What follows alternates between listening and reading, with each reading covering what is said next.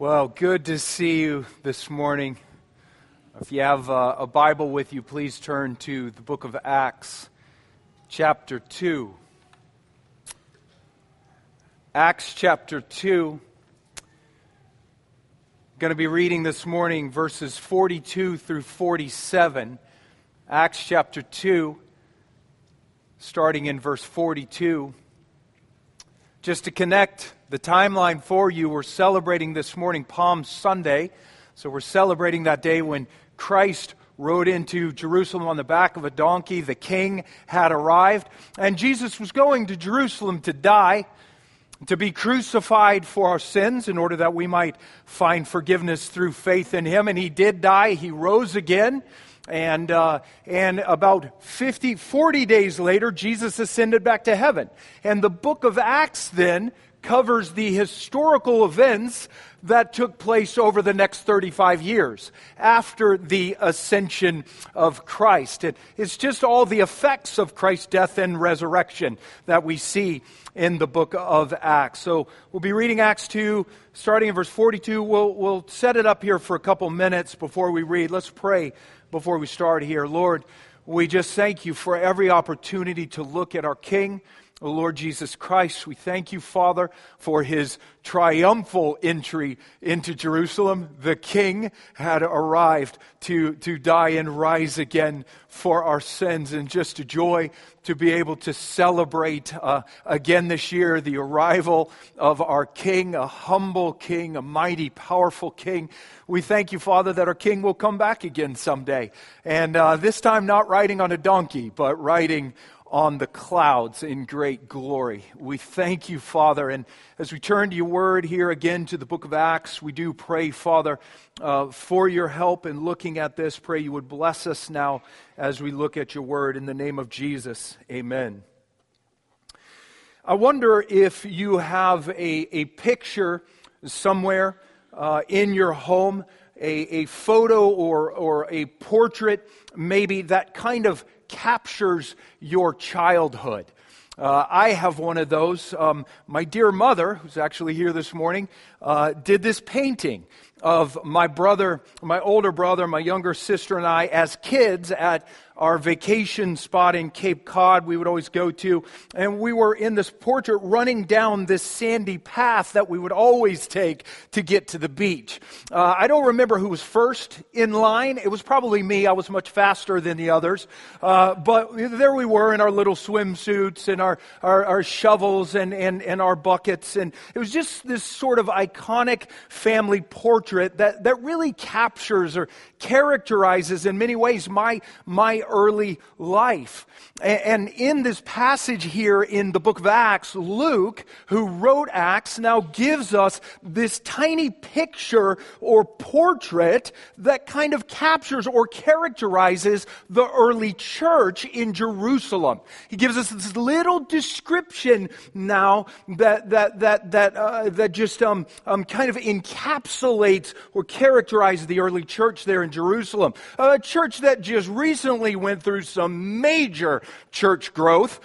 Before Jesus ascended back to heaven at the start of Acts, he told his original apostles in Matthew 28 to go and make more disciples of all nations, to make more Christ followers of all nations. And after Christ's ascension then, at the start of Acts 2, which we looked at last week, well, the apostles began to make new disciples of all nations in Jerusalem on the day of Pentecost. The city was packed at the time with all kinds of foreigners who were there to celebrate Pentecost. And at the start of Acts 2, Luke said the Holy Spirit then filled the 12 original apostles and the other early disciples, some 120 disciples in all of them filled with the Holy Spirit. They began to speak in other tongues, the foreign languages of these foreigners. It drew this massive crowd around the disciples, and the apostle Peter then preached to this crowd in Acts chapter 2, preached about Christ, his death, his resurrection, and the forgiveness they could have through faith in Christ. And Acts 2:41 says that 3,000 new souls were then added to the number of disciples on that day. That is a good church growth strategy, what they've done right here, man. These 3,000 brand spanking new Christians. Jesus told his disciples to make more disciples, and man, they have now begun to do it. And you know, many of these 3,000 new disciples probably didn't stay in Jerusalem. The foreigners, they would have traveled back to their own countries, taking the name of Jesus with them to these countries. But a lot of the 3,000 probably did remain there in Jerusalem. That early Christian church there in Jerusalem now just exploding in one day from 120 Christians to several hundred, possibly over 1,000 or so new Christians. And in this passage right here, well, Luke now gives us this tiny little picture, the brief description of this early church. Let's go ahead and read it, Acts 2. Let's just start in verse 41. So those who received Peter's word on the day of Pentecost were baptized, and there were added that day about 3,000 souls. And here's the picture of the church. They devoted themselves to the apostles' teaching and the fellowship, to the breaking of bread and the prayers. And awe came upon every soul, and many wonders and signs were being done through the apostles. And all who believed were together and had all things in common. And they were selling their possessions and belongings and distributing the proceeds to all as any had need. And day by day, attending the temple together and breaking bread in their homes, they received their food with glad and generous hearts, praising God and having favor with all the people. And the Lord added to their number day by day those who were being saved. You know, as we go through the book of Acts, Luke, he will give us several of these little summary statements like that about the early Christian churches. And Luke gives us those little summaries to teach us, to give us some idea of what true church life should look like. You know, when you first put your faith in Christ, you begin to follow Christ in faith. Well, God then forgives you of all your sin, and God also then brings you into the universal body of Christ. And God now expects you as a believer to be actively engaged in a local church like this one. And Luke, in these little summaries of church life here in the book of Acts, Luke is teaching us what a local church like ours should look like. John Polhill says this. He says, Luke's summaries present an ideal for the Christian community or for the Christian church, which the Christian church or community, must always strive for, constantly return to, and discover anew. And in this first little summary here, this little picture of the early church in Jerusalem, we can see 4 different characteristics or features of this church here that we as a local church should also strive for. And the first characteristic that we can see in this church right here that we should also strive for, number 1, learning. This church here, this was a learning church. Luke says here that this church in Jerusalem now devoted themselves to several different things. If you look again at verse 42 here, and they devoted themselves, Luke says, to the apostles' teaching and the fellowship, to the breaking of bread and the prayers. And the Greek word Luke used there for devoted, it means they gave themselves to, they held fast to, they persevered in continually these different things here. And one thing they devoted themselves to, Luke says, was the apostles' teaching. The 12 apostles, and you think about these 12 guys, you got Peter, you got James, you got John, you got Matthew, all these other guys. Well, these apostles had been with Jesus throughout his public ministry from start to finish. They had lived with Jesus. They heard Jesus teach. They watched Jesus. Jesus had taught these apostles the scriptures. Luke 24 says that Jesus opened their minds so they could understand the scriptures. Jesus taught them the Bible, the Old Testament scriptures. Pretty cool, by the way, to receive this very personal, hands-on seminary training from God in human flesh. Not a bad seminary training for these guys. And Jesus had taught the scriptures to these apostles, not just in their heads, but also in their hearts and in their hands. He had filled their heads with the truth of the scriptures, but Jesus had also conformed their hearts to the truth of the scriptures. He also helped them to live out the truth of the scriptures in their hands, in practical daily life and ministry. And here now in the book of Acts, Jesus has just now recently handed this teaching ministry of his off to these 12 men.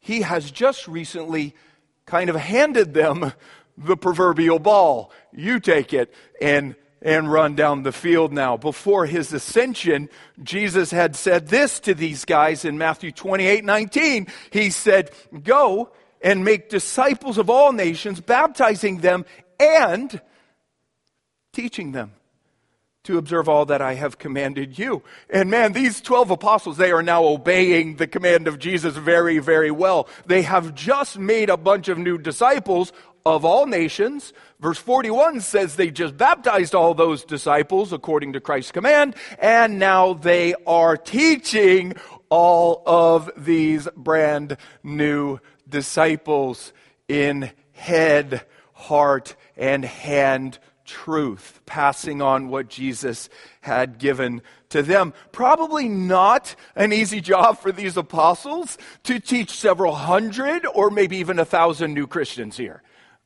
Oh my word. Kent Hughes, he says that at Pentecost, it was basically like the Holy Spirit had just opened a new school in Jerusalem with only 12 primary teachers and over 1,000 kindergartners. Not easy to teach kindergartners for those of you who have done it. When I graduated from college, I actually substitute taught for one day in a Christian grade school PE, gym class, and the kindergartners. They were the ones, just probably 25 or so, almost killed me. Running around like maniacs, screaming, hanging from the rafters. I had lost control within 10 seconds of this hour-long class, and I never substitute taught again. Never will. I'd rather drive a bread truck. And these 12 apostles are now essentially teaching hundreds, if not over 1,000 kindergartners, spiritual infants in the Christian faith. But man, the good news about these little kindergartners here is that they are hungry to learn. They devoted themselves, Luke says, to the apostles' teaching. They gave themselves to it. They continued in it. They persevered in it without ceasing. A learning church here, and learning should characterize every local church today and every single Christian today. We should also be devoted. We should give ourselves to continually the apostles' teaching. And where do we find the apostles' teaching today? Well, you find it in your New Testament, the last third of your Bible. Man, these apostles of Jesus, these 12 guys, after they were taught by Jesus and after they taught these kindergartners here, well, they then wrote the New Testament. Matthew, James, Peter, John, they wrote the books of the New Testament along with Paul, who wrote half the New Testament. These guys wrote the New Testament, and their New Testament books are all rooted in the Old Testament books, the first 1/3 of your Bible. So what does it look like for you and me, or for our church, to be devoted to the apostles' teaching today? Well, that means you're devoted to the Scriptures. That you are devoted to the Word of God, both Old and New Testaments. And man, that right there should characterize not just this church back then, but Luke is telling us it should characterize every church until Christ returns. One of the primary characteristics of every church, including this one of the distinctive features of every church and of every single Christian should be a deep down devotion to the Bible. Reading the Bible, studying the Bible, hearing the Bible taught and preached, and learning this truth in the Scriptures, not just in our heads like many Christians do, but also having our hearts conform to the truth in the Scriptures, learning how to live this truth out through our hands in very practical daily life and ministry. We need to feed on that book there. The Apostle Peter in 1 Peter 2:2, he says this to Christians.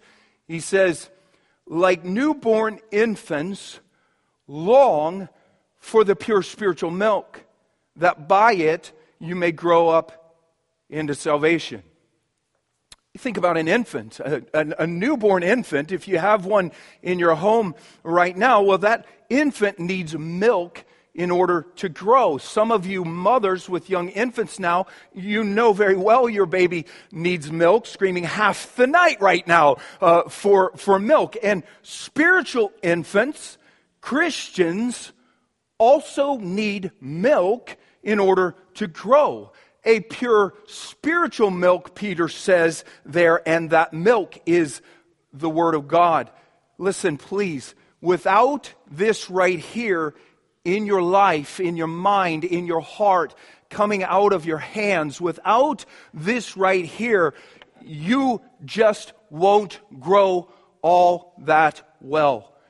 You will be stunted in your spiritual growth. If that's you right now, then you are stunted in your spiritual growth, like this malnourished orphan maybe that you might see in another country. You will be spiritually malnourished. It doesn't matter what you do within the church or at work or in your home. If you're distant from the Word of God, you are right now spiritually malnourished. We must, as Christians, devote ourselves to this pure spiritual milk.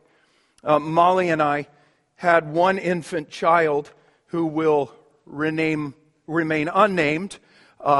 This child would just not stop nursing, no matter what you did. Would nurse for a while, fall asleep there with Molly, wake up and nurse some more for hours if allowed. This infant was devoted to that milk. And man, the Scripture is telling us, God is telling us here that as Christians, we should be devoted to this spiritual milk. That's one thing that our church's DNA groups are designed to do. In our DNA groups, if you're in a DNA group, those groups should be encouraging one another. They should be helping one another to feed daily on the Scriptures. We don't want just one person in our DNA groups to teach everyone else every single week. We want everyone in our groups to learn together how to read and study and live the Bible. This church here was a learning church. That's really the first characteristic of this church we see here that we should also try to strive for, learning. And a second thing we see in this early church here is fellowship. Fellowship. If you look at verse 42 again, Luke says that they devoted themselves to the apostles' teaching and to the fellowship. So these early Christians here, you just picture them there in Jerusalem trying to figure out how all this works at this point in time. Well, Luke is saying there that these early Christians gave themselves to, held fast to, persevered in Christian fellowship. And the Greek word there is the word koinonia. It's a word that means close association or communion between people. It refers to a mutual sharing or participating in one another's lives and things. That's biblical fellowship, this close communion or association. You know, in a lot of Christian circles today, fellowship has become a pretty lame thing. Man, it just has. People think fellowship is maybe just a 10-minute conversation over coffee once a week before the service. You talk to somebody for 5 minutes before the service and you walk away. We just had rich fellowship, brother. Good to have fellowship with you this morning. And that might be a small piece of fellowship. But if that's all your fellowship with other Christians is, your fellowship is very anemic. And your Christianity will suffer. Derek Thomas says this. He says, few Bible words have suffered more distortion than the word fellowship. We commonly reduce it to chatter and cookies in the church hall, thinking that this is what the New Testament had in mind. But man, please hear me. Biblical koinonia fellowship, it is much deeper, it is much richer, it is more ongoing. It is much closer than just a 10-minute coffee. You know, that Greek word koinonia in the first century here, when these disciples were committed, devoted to fellowship, that word koinonia, it referred to the relationship between husband and wife. That's how it was used. Spouses had a koinonia fellowship with one another, a deep sharing of one another's lives and things, an intimate communion with one another, an intimate connection. That is koinonia. That's the biblical concept of fellowship. And God wants Christians today to engage in that type of fellowship with other Christians. Please hear me. If you are now a Christian, you're following Christ in faith. Man, praise God. You've been forgiven of all of your sins. And God's good design for you now as a Christian is that you would live in close koinonia fellowship with the other believers or some of the other believers in your local church family, similar in some way to the fellowship between husband and wife, knowing and being known by one another, sharing in one another's lives and things. That's a biblical koinonia fellowship. And you know, when you look at this passage right here with this early church, we can see in this passage several different features of true fellowship. You know, one feature of true fellowship that we see here, and please hear me on this is not a mind-blowing feature of fellowship. This is pretty simple, but we see it here. One of the features of true fellowship is that Christians are just together. A lot. Luke says a couple of times here that these Christians were just together regularly. You look at verse 44 again. He says, and all who believe, so these hundreds or even 1,000 Christians were together. Or you look at verse 46, he says, and day by day, attending the temple together and breaking bread in their homes, the implication is together, just together. Day by day, Luke says, they were devoted, they were committed to a togetherness with the other Christians in their local church, which is an important feature of true biblical fellowship. You're just together with the other believers in your church family, not just in here on Sunday, but out there to some degree through the week, sharing in one another's lives. I've said before, Dietrich Bonhoeffer wrote just a fantastic book on biblical fellowship, and the title of his book is Life Together. We talk a lot here in our church about living life on life together. You're just committed to some degree to being together, sharing together a common life. There's one feature of true fellowship. Another feature of true fellowship we can see here with these Christians, again, it's not mind-blowing stuff. They're just eating together. Frequently. Frequently, just a very common table fellowship. Luke says twice here that these Christians broke bread together. If you look at verse 42, he says, "And they devoted themselves to the apostles' teaching and the fellowship, and to the breaking of bread and the prayers." And then you look at verse 46 again. He says, "And day by day, attending the temple together and breaking bread in their homes, they received their food with glad and generous hearts." And there is some debate over what Luke was talking about when he used that phrase, breaking of bread. Was Luke maybe just talking about taking communion together? They were devoted to taking the Lord's Supper together. Or was Luke maybe talking about the common meals they might have had together? They were just devoted to eating together. And the answer, I believe, is that Luke was probably talking there about both of those things. Because the early Christians typically did both of those things at the same time. They didn't take the Lord's Supper like we necessarily do here, this service where all you have is the Lord's Supper and then you go home and you eat your meals. They did them together. The Christians would just gather for a common meal in one of their homes, often called an agape meal or a love feast. You can read about it in the book of Jude. Reclining around the table together at these meals, just sharing with one another. And at those meals, they'd take the Lord's Supper.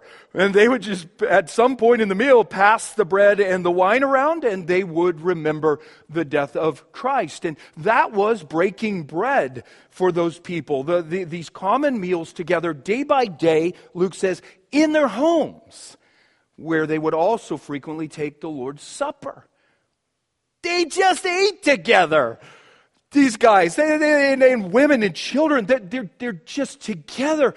And they're eating together. This is a common, simple table fellowship around food, which you gotta love. Oh my word, a God who would tell you to eat a lot with other Christians. That's a cool God. And you know, this sort of table fellowship, we might do it a little differently than the first century Christians, sure. But hear the principle there. And we think it's still very important for Christians today to gather together regularly and to eat meals together. God created you to eat meals, and I think one of the reasons is so that you might fellowship with other human beings, especially your brothers and sisters. Derek Thomas says this about table fellowship today. He says, fellowship around food was important in the early church, and it should be viewed as of no less importance in our time. The Wednesday night supper has become a very common practice in many churches, as has the Sunday evening meal before or after the evening service. Whatever individual churches decide is best for them in their circumstances, this practical aspect of ministry around food, amen, involving sharing and conversation seems vital in bonding relationships and fostering a sense that we are one family. These times should be valued as an important aspect of church life. It's an important feature of biblical fellowship. That's one of the reasons why we encourage all of our life groups to eat meals together as part of their regular rhythm. And listen, just make the meals simple. That's one of the problems with meals. Oh, they're so complex. You know, it'd take me a month to plan this thing. Make them simple. Make them comfortable. Good food, music, candles if you want. You know, candles are not bad to have in your home. They're not evil. Is some topic of conversation at the table maybe, or a scripture maybe to keep the meals Christ-centered and just enjoy one another. Man, just enjoy your fellow brothers and sisters. That's a cool God who tells you to do that. So man, just being together, also these common meals, and one final feature of true fellowship that we can see here, a very generous mutual care, meeting one another's needs. If you look again at what Luke says in verse 44, says this about this early church. He says, "And all who believed were together and had all things in common. And they were selling their possessions and belongings and distributing the proceeds to all as any had need." And I probably don't have to tell you that some people in history have gone crazy with those verses, thinking that God was saying there that Christians should be some sort of communists. None of us own our own property. We should just pool all of our resources, live in some commune. The Branch Davidians had it right, At this time in history, back in the first century, a Jewish group called the Essenes actually lived like that. The Qumran community, it was a communal type of living. They had no personal property. They pooled everything. Marriages were forbidden, which might explain why there's no Essenes anymore.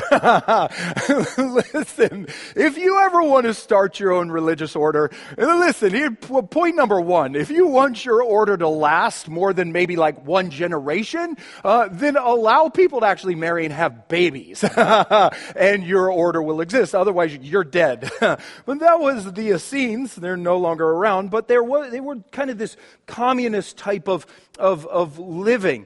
And some people think that this early church here also lived like that, a Christian communism. But that's not the case. It is very clear in the book of Acts that many of these early Christians still owned their own property, personal possessions. Luke says right here that they met in their homes. And as you go through the book of Acts, it's very, very clear that many of them still owned their own homes, their property, personal possessions. And all the selling and giving to others that's going on right here in this passage and in other places in Acts, you know what? None of it was a forced giving. You've got to do this or else you're in trouble. No, none of it was. It was a voluntary, very generous, very willing giving from these Christians here. It's not some sort of communism. But please hear me on this. What we do see here is a very radical generosity, a very radical mutual care, meeting one another's needs in very practical ways. Luke says that these Christians here had all things in common. Not meaning that they had all just pooled all their resources, but meaning that, man, they freely, voluntarily gave anything that they owned to those in their body who were in need, sharing with them. Selling their possessions and belongings, Luke says, which most likely meant selling their real estate and their valuables and distributing the proceeds, Luke says, to all as any had need. Tertullian, he was an early Christian leader in the 200s AD. He said this about the early Christians. He said, contributions are voluntary and proportionate to each one's income. They are used to support and bury poor people, to supply the wants of boys and girls who are destitute of means, and parents, and of old people now confined to the house, and such as have suffered shipwreck, or any who are in the mines, or banished to the islands, or shut up in prison for their fidelity or their faithfulness to God's church. Man, it was just this radical generosity, this mutual care, meeting the needs of other believers. It's another feature of true fellowship that God wants every local church and every Christian to practice. John Stott says this. He says, Christian fellowship is Christian caring, and Christian caring is Christian sharing. And this radical generosity, it's really just walking in the footsteps of Christ, who gave everything He had to meet our needs. 1 Corinthians 8:9, for you know the grace of our Lord Jesus Christ, that though He was rich, yet for your sake He became poor, taking your sin on the cross, so that you, by His poverty, might become rich. Jesus, the infinitely wealthy one, gave away everything He had for you and me in order that we, infinitely poor sinners, through faith in Him, might receive His infinitely valuable blessings. Jesus met our every need, and Jesus now looks at you and He says, go now and do likewise. You, with a radical generosity, give to those believers around you who are in need. And man, all those things we see here, this Christians being together and eating meals, mutual care, those are all features of true biblical fellowship. Much more than just a 10-minute coffee on a Sunday morning. And God wants every local church, He wants every single Christian to practice that type of fellowship, walking in the footsteps of Christ. So that's the second characteristic or feature of this early church here that we should also strive for. It was a learning church. It was a fellowshipping church. And a third characteristic of this early church here, man, this church was a worshiping church. Worship. Luke describes several things here that these early Christians did together that would all fall under that big title of worshiping God. A corporate, together type of worship for these Christians back in Jerusalem. Several things they do that would go under this title of corporate worship of God. For starters, they took the Lord's Supper together at their common meals. It was an act of corporate together worship, remembering together the death of Christ, which we'll do here today. And another aspect of their worship, this church here also prayed together.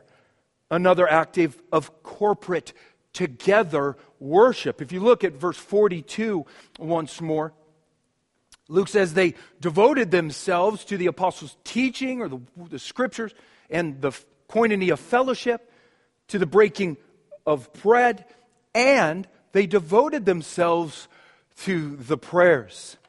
They devoted themselves. They gave themselves, persevered together in prayer, which probably included some very informal times of prayer together. They're just in their homes and hey, let's pray for a second. Hey, Peter stubbed his toe. Let's pray for the guy. Praying to bless their meals. Just these informal times of prayer. But their prayers together also probably included more formal, set times of prayer together throughout the day. The Jewish people at this time in history, they had these scheduled prayer times every day. They prayed 3 to 4 times a day, like clockwork. They prayed at the temple there in Jerusalem, or if they weren't at the temple, wherever they were, they would pray toward the temple there in Jerusalem several times a day. We can see that pattern in the Old Testament scriptures. Daniel prayed 3 times a day facing the temple when he was off in exile in Babylon. Or David says in Psalm 55 that he prayed morning, noon, and night. There's this pattern in the scriptures of these set or scheduled times of prayer, which was still going on at this time in history with this early church here in Jerusalem. And these early Christians here followed that same prayer pattern. Almost all scholars unanimously believe these Christians probably followed this pattern of set daily prayers. And there is evidence in the Scriptures. In Acts 3, Peter and John go to the temple at the hour of prayer. In Acts 10, Peter is praying on a rooftop at another hour of prayer. And if you notice very carefully what Luke says there in verse 42, he says that these Christians here devoted themselves to the prayers. And notice the definite article there. The prayers, which is probably a reference there to those set daily prayers that were in Jerusalem at this time. They devoted themselves to these prayers. Luke also probably alludes to those set prayers down in verse 46, if you look at it. Luke says, and day by day, attending the temple together. And listen, one of the reasons why these early disciples went to the temple together day by day was probably to take part in those temple prayers. John Stott says this. He says, I do not believe they still participated in the sacrifices of the temple, for already they had begun to grasp that these sacrifices had been fulfilled in the sacrifice of Christ. But they do seem to have attended the prayer services of the temple. And I personally believe it's still a great practice for Christians today to have several set times of prayer.